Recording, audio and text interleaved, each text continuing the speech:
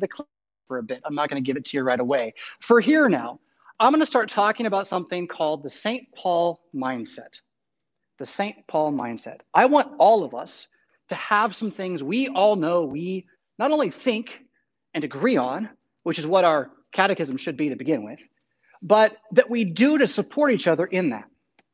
And I'm just going to start today by telling you that part of this St. Paul mindset is that you don't come to church alone. And by that, I don't mean you have to invite a neighbor.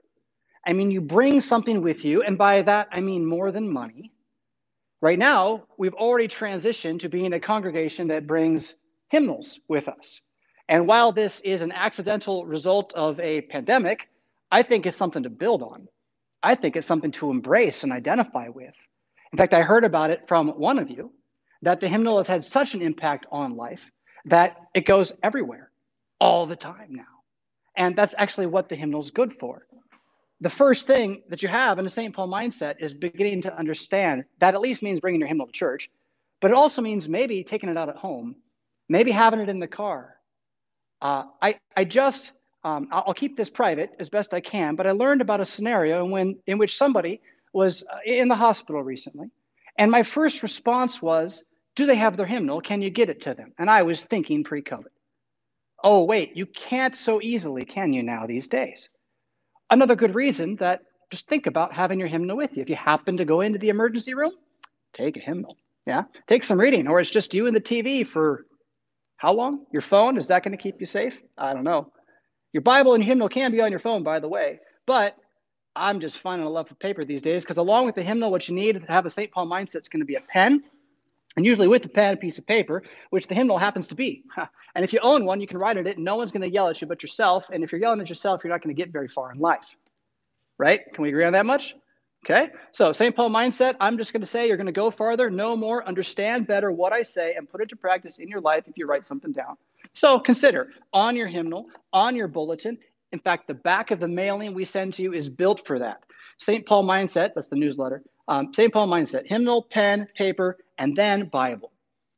Please don't think that I would not encourage you to bring your Bible to church, given that I'm going to be talking about it for the next 30 minutes. And that if you really want to understand it and not just have the feely goods like you'd get from a TV show, you got to write something down.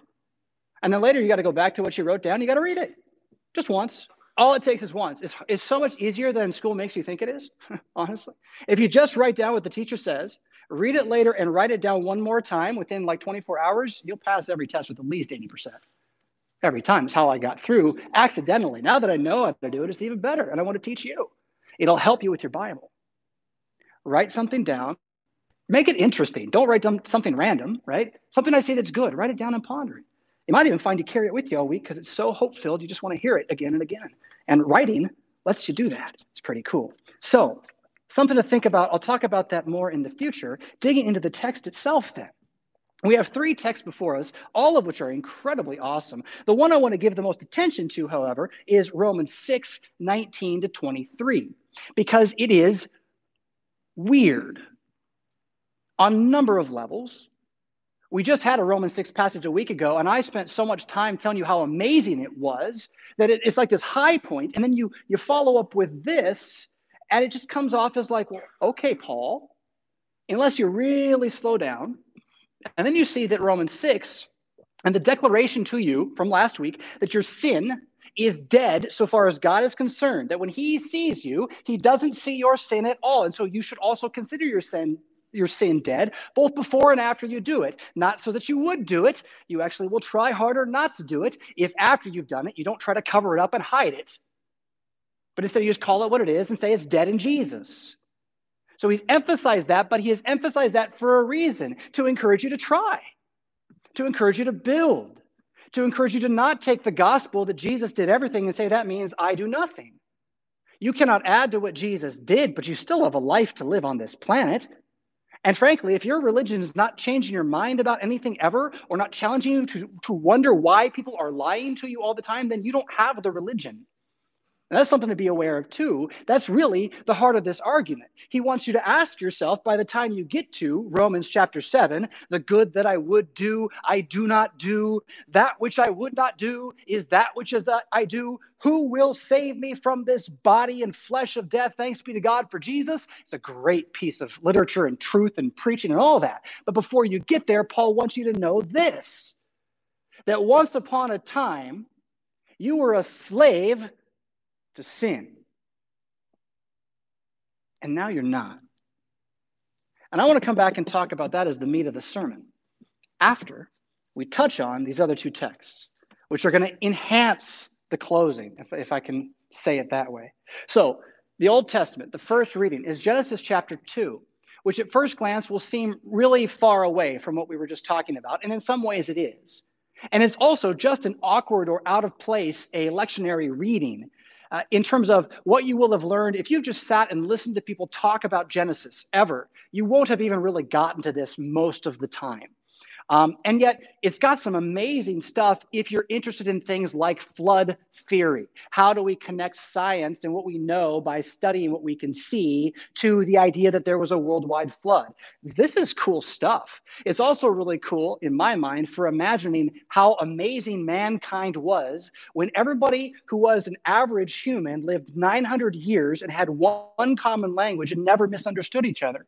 What could they have achieved in that time? Now, we know it was great evil. That is, they all hated each other and were killing each other by the time that God flooded it. But that doesn't mean it wasn't cool. It didn't mean there weren't flying cars and who knows what's it's. It means that there was something incredible before then. And what we're told is just this little bit here.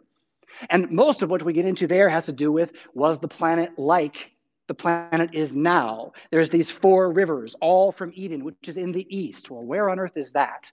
Scholars used to try to tie it to the Indus River Valley in India, the crescent, Fertile Crescent you may have heard of also in the Middle East, where the Tigris and the Euphrates, named, now flow.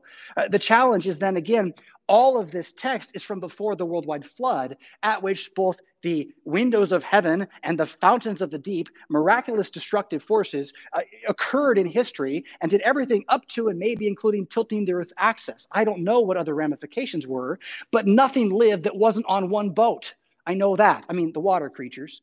But it was that cataclysmic. It was so intense that you can make the case today that the carbon dating results that are millions of years are because of the hyperdensity that occurred in the crushing impact of the flood. Water, as I hope you know, is a very powerful force. Again, you can dive into Genesis on this stuff on the internet with Christians who are not Lutheran and find some really good stuff on it. You always want to be careful because they won't bring you back to Jesus most of the time. And that's the challenge with reading heterodox, non-Lutheran sources. But that's all here, right? I'm not even concerned about that today. What I want to zoom in on is the question that always bothers everybody once they look at this text more than once, I think. And that is, why on earth did God put the tree of the knowledge of good and evil in the garden? Like what was that lunatic thinking? It was all perfect. He called it very good. Nothing more could be done to it. And then he puts a tree there and says, don't eat of it or you die. That doesn't sound good in any way, shape, or form to me. What was he doing? Is he a wicked God? That's what the atheist will say.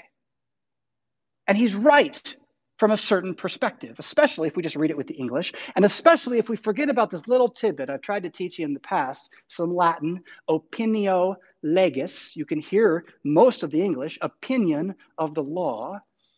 We always want to think it's about us and what we're going to do. Every story, every mythology, every hope, until Jesus gives us a different hope in himself. And even then, this selfish hope goes with us. With that said, then, we have to understand this tree from before there was such a thing as a selfish hope. And can you imagine? I mean, you've done this as a kid. Right? Try to imagine right now, ice cream in heaven. Imagine it. I mean, I actually had an unhappy feeling as I realized I'm still thirsty. And so it was not a positive experience for me. Maybe yours was positive and pleasant. But I'm pretty sure whatever you imagined is not actually what ice cream in heaven is going to taste like. You can't get there. You're too trapped. The movie The Matrix, which is really worth watching, Agent Jones says this to, what's his name again, Morpheus. Agent Jones is a computer. Morpheus is a human trying to fight for humans to live against the computers. And he says, Agent Jones says, well, we tried to build a perfect world for you to live in. You didn't want it. You kept breaking it. I love that moment in that movie. Is this true? That's what we are. And that's what Romans 6 is going to get us to. All this said, again, this has to do with the way we look at this tree now. Now we're going to try to look at it from before it's possible to be selfish, before it's possible to have to pass a test to be good. God called it good. It's already good. You really think, this is the insanity of arguing that it's a test. You're saying that Almighty God made the perfect world, but for Adam to really be truly good, he had to choose God without God. Man had to work to make paradise better or actually truly good. That's your argument, the test? I think that's insane. I think it's what the Pope would teach. It's what the Pope does teach. Not effectively. Well, he does. He teaches it's a test, I believe. Most Protestants do too, frankly. What else is it, though? What if it's the gospel? What if it's the actual best news in the whole bit? It's the end, for pity's sakes. Why would he end with terror if this is about the end of paradise? We've just been described this flourishing garden with multiple crescent valleys of river. What kind of land is this place? And he puts at the heart of it, well, not just at the heart. Think of this too. There's more there. There's trees everywhere. Wherever you go, there's a tree. So you never have to worry about food because at this time and place, you can live on nothing but fruit. It says as much. Now, I challenge you, if you want to be, if you want to fact check me on this one, go for it. Really don't. Read about it instead. But you can't live on fruit. You can't. You cannot make an argument from the Bible that we should live on vegetables or fruit, and certainly not on fruit predominantly. If you want to try to make us live like we're perfect beings, you're going to have a fruitarian effect. And I can tell you, you're going to be on the toilet a lot, and you're not going to look healthy. You're not going to be healthy. Our bodies have changed with the fall. It's a different topic. But at the time, imagine now that you could live on apples and oranges. You don't want to try this. It won't feel good. But imagine you could. Pre-sugar, no candy, that kind of thing, right? Everywhere you go, you're hungry. You need something substantial. There's an apple on a tree for you. Eat it. You go on loving your life with everybody else around. That's trees everywhere in the garden. And in the middle of it is the tree of life. And the tree of life, we don't get much more from it here. We're told later, now that they're wicked, don't let them eat it. And then we're told at the end, Revelation, different book entirely, it's Jesus. It's him and what he's going to do for us. Well, that's a big leap, and there's a lot of ways to understand how that makes sense. But what is it here? It's a tree that we don't eat from for some reason. And this is the part, if you want to be confused about something, here's the tree of life that makes you live forever. You can eat from it. And we didn't. I think if I had to wrap my mind around it, C.S. Lewis's answer in Paralandra, it's a fictional book worth reading, is the best one. I lost the question and thinking about Paralandra. I'm going to just give you a commercial for Paralandra. It's an amazing story about a man who goes to space before we knew what space was like. So you have to it's like Star Wars, but even you can breathe in space almost kind of thing. He's just imagining. But the whole story is looking at the fall of Adam and woman from the perspective of someone who is fallen, the main character who lands on this planet, and someone else who's fallen, an antagonist character who is demon-possessed and is the one trying to break the planet. It's a fantastic story. And in it, he talks about whatever I wanted to tell you about before that I lost. The trees in the garden. Yes. So the idea, again, that this tree of the knowledge of good and evil is there, but the tree of life is there, and we haven't eaten of that tree. And why? Well, the reason is we don't know what death is yet. And that's the answer from Lewis. We don't know what death is at this point. So here's the tree that makes you live forever. And you're like, cool.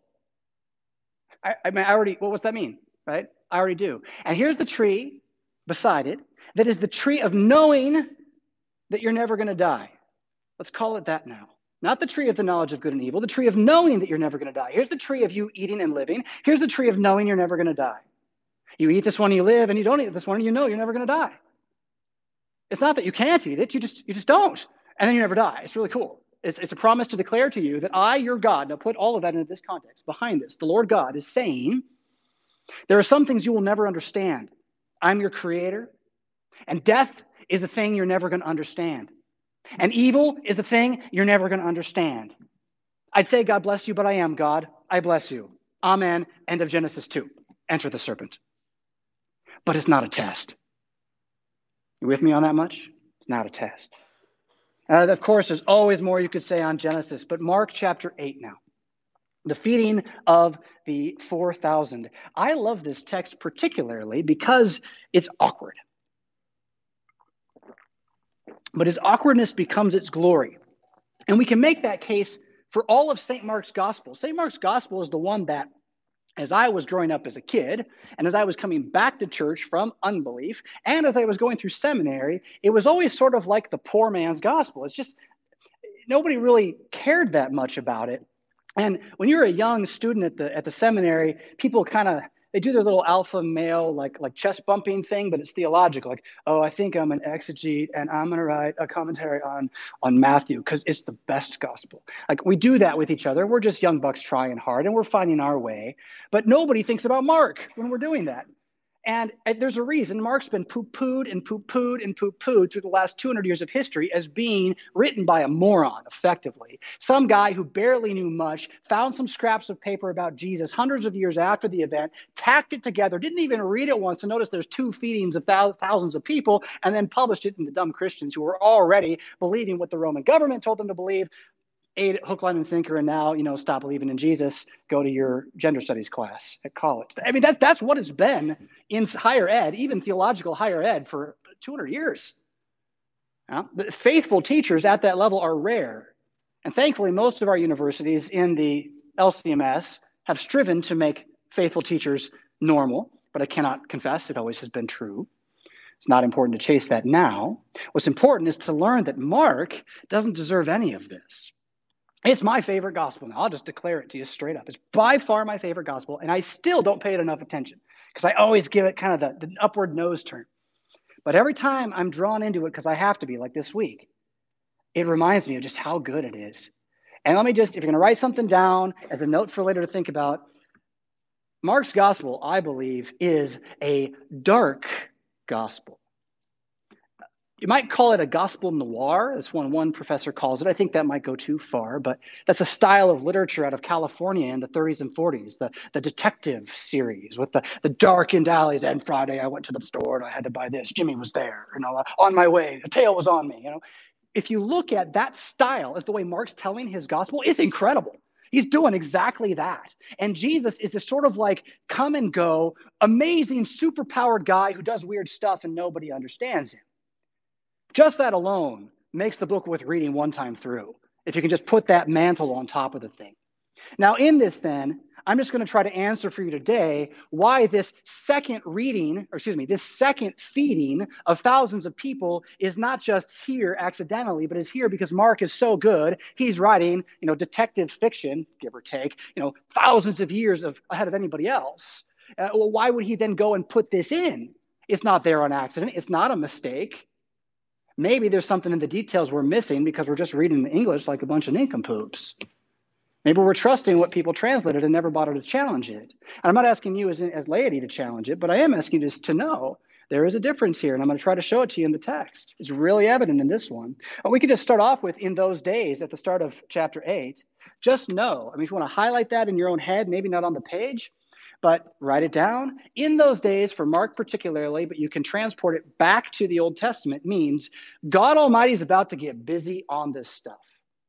It's been boring up till this point, but God's about to show up. That's what in those days means. Like every time it's there, that's what it means. So you can know something insane is about to happen. Mark wants you to see it. Like you don't just get that from the English in those days. Yeah, you get that by looking at the language in Mark in the Greek. And thankfully, there are commentaries that do allow that. Commentaries are not bad. We hear that then in the story, a lot of similarities. And this is where the scholars liked to focus, is that Mark's stories and, like, say, Matthew's same story.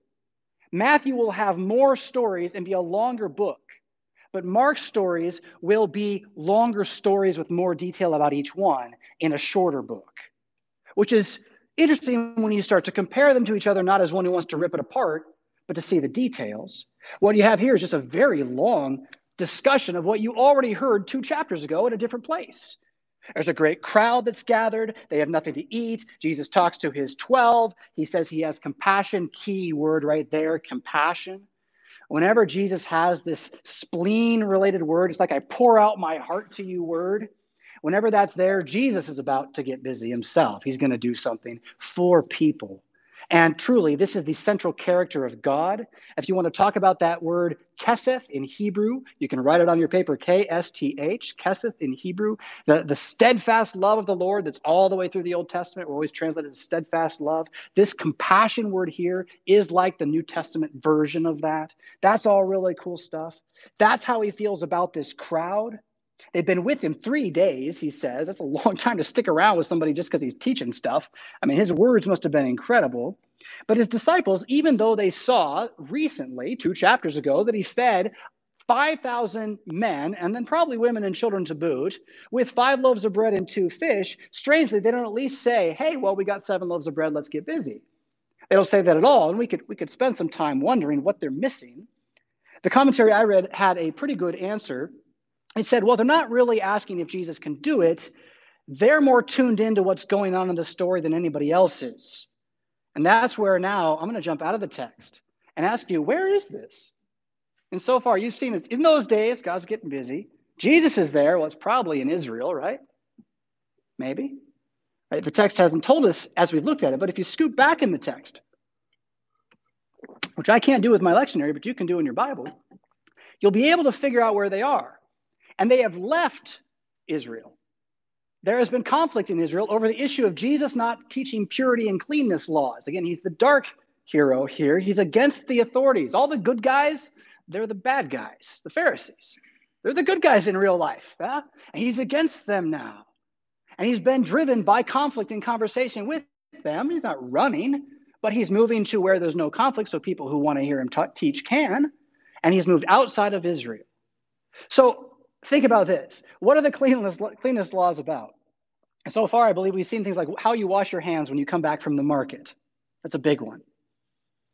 But what's at the market that makes it so you have to wash your hands? Non-Jews. When you go around food with non-Jews, you're ritually unclean. So where are they? About to have food with people who are not Jews. Now, this is the difference. The first story was in Judea. They were all Jews. This story is all pagans, unbelievers, total, like witches probably, harlots, prostitutes, also, whoever, politicians. They were all coming out to him, thousands of people. He's been driven from Judea, and what does he do? His own received him not, and what does he do? He gives to all more anyway. Compassion, steadfast love, the God, who is the God who created us in Genesis 2. And made it that good. I want to give more. I want to give more. I want to give more. The only thing in the way is you stopping me. And what you think more is. And that's why you stop him, is because you think more is evil, usually. And he says, no, this is good over here. So I think you followed me on that much. Now, I want to give you more details out of the passage, though. So they've been with him all this time. It's a desolate place. The disciples are picking up on the racial issue. And make no mistake, Judaism at this time was racist. Straight up, by any definition of the term. That doesn't mean every Jew today is racist, right? But the Second Temple Judaism was straight up racist. The word Gentile is a derogatory term on equivalent with the N-word for cultural usage. And in that time and place, everybody had this. Everybody hated everybody. So everyone talked bad about everybody. So whatever, get over it. But understand, though, that's very much part of the story, too. Like this is the thing about toppling statues of General Lee. The problem is not that we got to teach that he was a slave owner, that was bad. Now you can't do that. Now you can't teach there was a slave owner and we stopped it. Now you just got whatever they tell you. That's the problem, right? You take away the evil man and you have no good story. In any case, Jesus is the good man who comes to take away the evil from us in this desolate place. He makes them sit down, and we want to zoom in now on 2 things. How they sit down and the numbers. How they sit down is a very unique detail. So this is for the nerd out there, okay? But it's pretty cool. So in Mark chapter 6, the previous feeding, the 5,000 in Judea, he makes them sit down, but completely differently. He puts them into orders, groups of 10 by 10 and hundreds by hundreds, with leaders over them. What this does is mimic what Moses does with the Israelites on Mount Sinai. So now suddenly you don't just have Jesus just doing what God does, making food, but now he's new Moses as well, ordering the troops on Sinai. Now here, among the nations, he doesn't do that. He just says, sit down. And what this shows is I'm going to throw a really confusing passage at you. The new wine into old wineskins problem of Old New Testament. That when the same gospel of old comes in Jesus, the container, the ritualistic container that the words about it happening were in, to that point, no longer could suffice because he was too good for it. He was better than it. It was a container of ritual and law, and he put about an explosion of spirit. Not that the Spirit didn't work before, but we are promised in the New Testament he is working among the nations now. And that's the big difference. All peoples, not just one bloodline, which is why any talk about slavery needs to be understood also in this ancient world and having nothing to do with like bloodlines. I've heard it said this past year, and I can't believe that people are this ignorant, that Americans invented slavery. I've heard that said, not from you, but somewhere. That's an amazing thing. Slavery is like as old as people. Joseph, anybody read the Bible ever? I'm pretty sure it's been around a long time. Joseph was sold to his cousins, like second cousins by a different mom. They bought him. That's how great humanity is. We've been around that long. Now, I'm not going to try to address the problems of social reparation. That is, how do we reconcile as humans the fact that 200 years ago people were worse than we think we are now without becoming them? That's my fear, right? And all the talk about slavery is always hampered with that. Because we can't just say, yep, it was wrong, and yep, it's over, and yep, we're the nation that stopped it. Because everyone was doing it before that. In Britain, they were working on it. I believe they let people out early. Western Europe was working on it. But in terms of worldwide, we led the way, and we split our nation in half to do it, and we lost the republic to do it. We lost our rights as states for the freedom of individuals. It's a promise, as Martin Luther King Jr. himself said, and I believe it firmly. I wish we'd listen to his speech more often, not the new gobbledygook that they're preaching, which is all hate. His speech talks about the promise that is given in the Declaration of Independence unfulfilled. Frederick Douglass said as much way before that. A promise to all men unfulfilled as of yet. And that's where we are today. Fine, say that. Let's keep working toward fulfilling it. But right now, man, I'm afraid that people are watching this to clip something I say about slavery out of it, and in like 30 years, they'll use it somehow to try to what? Bring Antifa to our door if we get successful in getting people to listen to us talk about this stuff? I don't know. So I'm just going to say it like it is. Slavery is a rot, and it's still in the United States. It's in North Dakota, in the West, where the oil pipeline stuff's going on. There's been sex trafficking up there for years. You don't hear about it. That's because the people telling you about it are making money telling you, and they're telling you what they want you to hear. So am I. I do have a different message. All this said, off on a tangent a little bit there, slavery. Slavery is what we get pulled into now in the bounty of Jesus.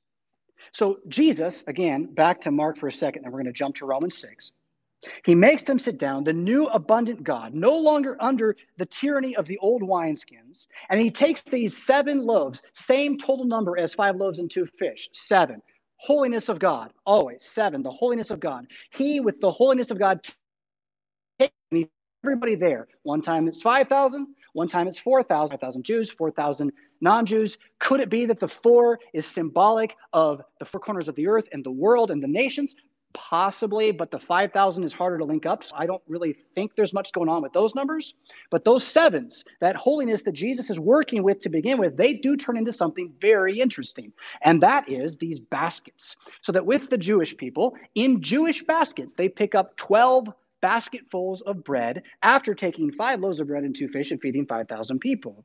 In Mark 8, they take up 7 Roman Creole baskets full of bread after taking 7 loaves of bread and feeding 4,000 plus odd people. Well, okay, what is that? First off, 7 and 7, holiness of God, right? 12 with the Jews, 12 tribes of Israel, But the disciples are there, 12 disciples to become the future of the church, is the church's number. And then as the church is being rejected in Israel, where does it go? Into the nations, the holiness of God. Jesus at the center is still there. Now he makes not 12, but 7, more holiness. Just more holiness. And the best part is what happens with these Roman baskets now. 7 creels is significantly more bread than 12 Jewish baskets. It's like a military level transport basket for the time. It's so much bread, it's ridiculous. So it makes you have to know, right, that the promises of, say, Amos, that the reaper is going to overtake the plower because the crops are coming so fast you don't even have to grow the grain, that's already here in Jesus. And the rest of that bit in Amos, by the way, talks about how the hills will drip sweet wine. And so don't miss that the bread promised in Jesus is connected to wine, which is connected to another promise of Jesus we'll get to in just a moment.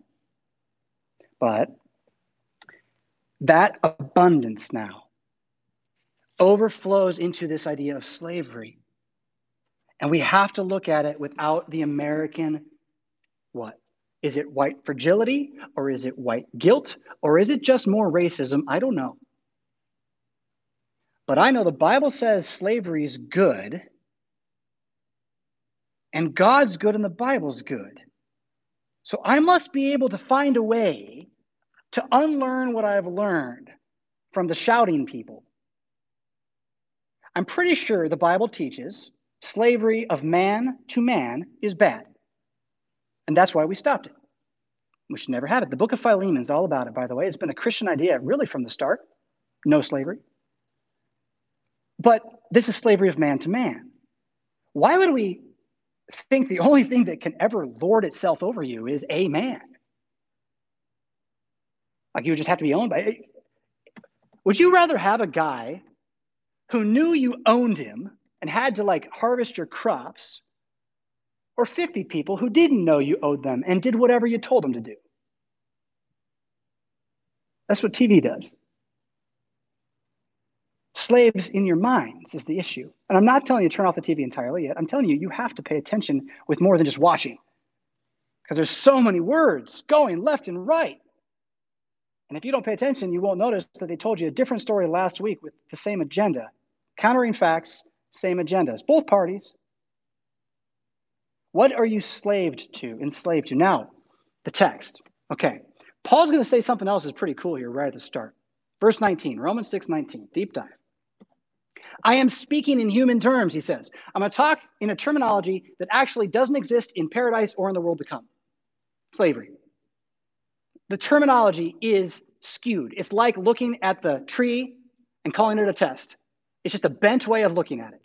But he's going to talk about it so that we can understand just how deep it goes. So I speak in human terms because of your natural limitations. Right now, you are selfish individuals who cannot conceive of perfection. So let's look at it this way so you can at least see it imperfectly. Through the most powerful thing I think you could maybe imagine in some sense is slavery. What is slavery? What is it to be owned? He says, you once presented your members as slaves to impurity and to lawlessness leading to more lawlessness. So now present your members as slaves to righteousness leading to sanctification. So here's his introduction of the word slavery, and he connects it to two potential realities. Again, I'm going to encourage you to hear this as a combination of mental slavery, emotional slavery, and ultimately, because you're a human and all those things happen with your body, it can be your own self-imposed physical slavery. I'm not talking about health and wellness. I'm just talking about what you'll let yourself believe is true. Okay?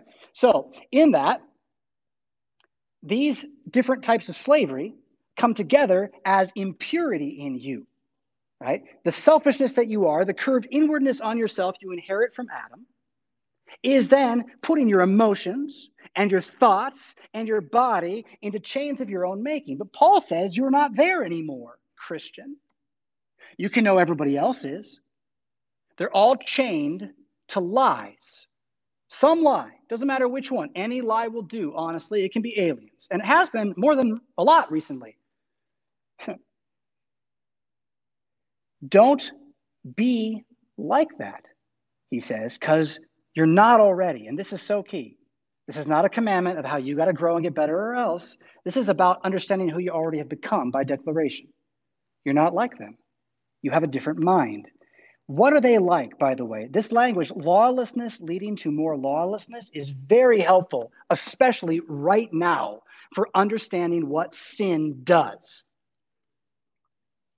I said a moment ago what sin is: curved inward minds and hearts. What sin does is breaks laws. Any that is not mine. You keep my laws, I break my laws, I break your laws. Lawlessness. You can call it anarchy if you want to make it a political statement if you want, but really we all kind of do this because as soon as they're not pulling you over for that speed limit, you're probably not keeping it. The human heart is lawless. And when you have nothing to counter it, no word from the Almighty God about redemption, salvation, Jesus, any of that, Ten Commandments, goodness, evil, any of that, why slavery is actually bad. Without all of that, what do you have but that curved inward self? And so the world becomes enslaved to that very impurity. And you watch it all the time and you say, what's going on? We are going on. That's what's going on.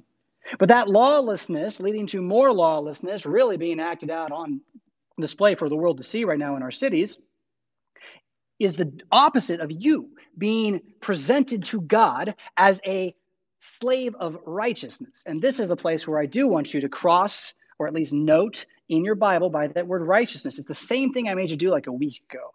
That's the same root as the word justification. So if you want this text to feel like a happy text, learn what justification means and read it that way. Now, present yourselves as slaves to justification by grace through faith in Jesus alone. Know that that's what you are and present yourself to the world as such.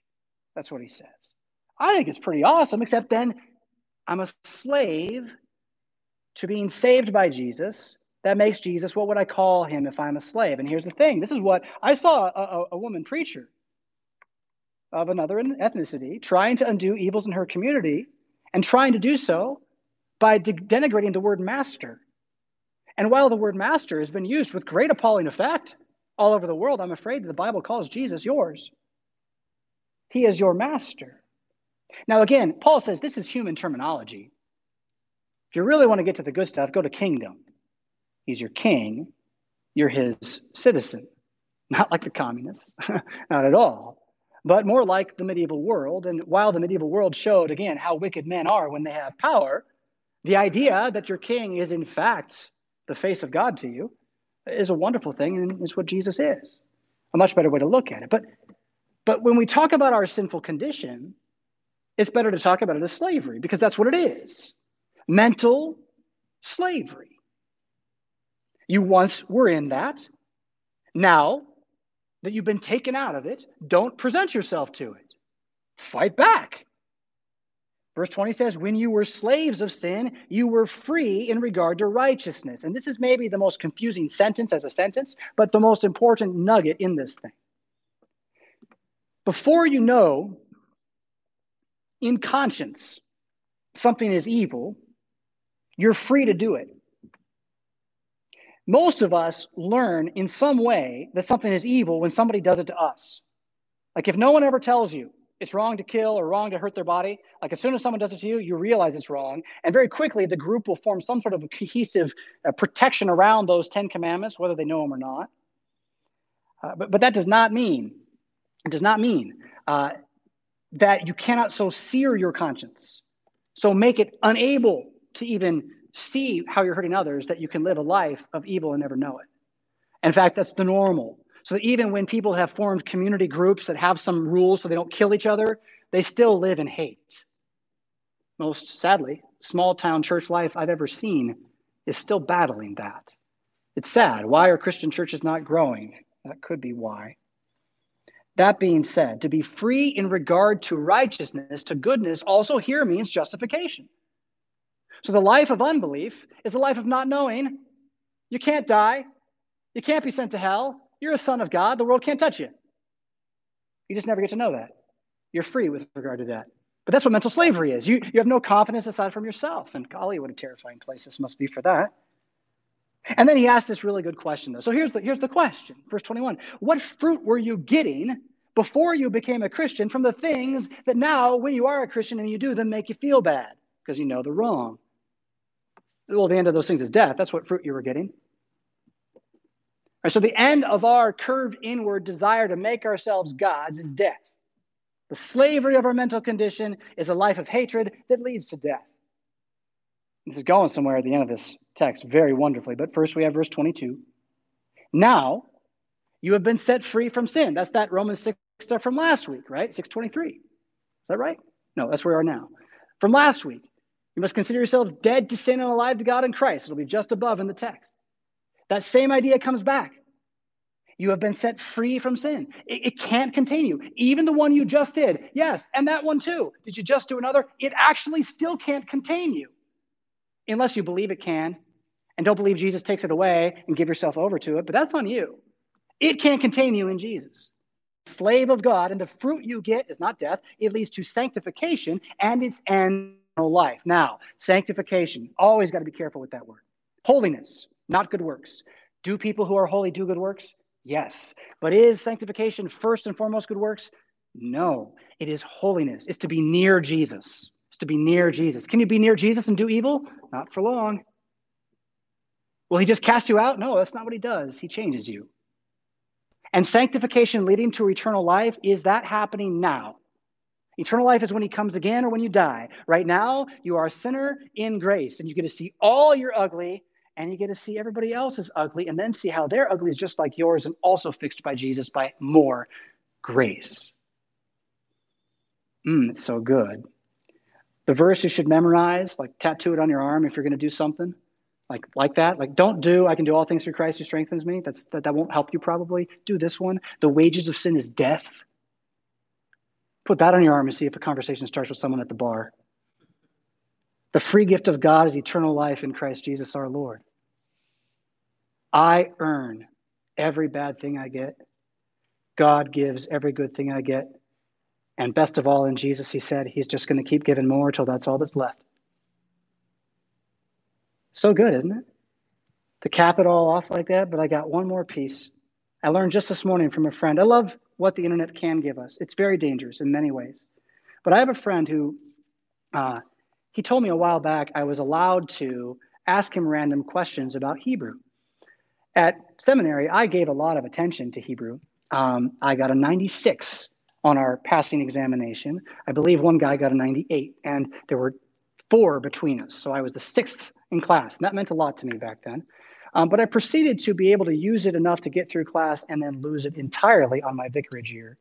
If someone shows me Hebrew and points at stuff, I can follow what they say. But I really don't have a chance. I focus on Greek, and that was really my strength.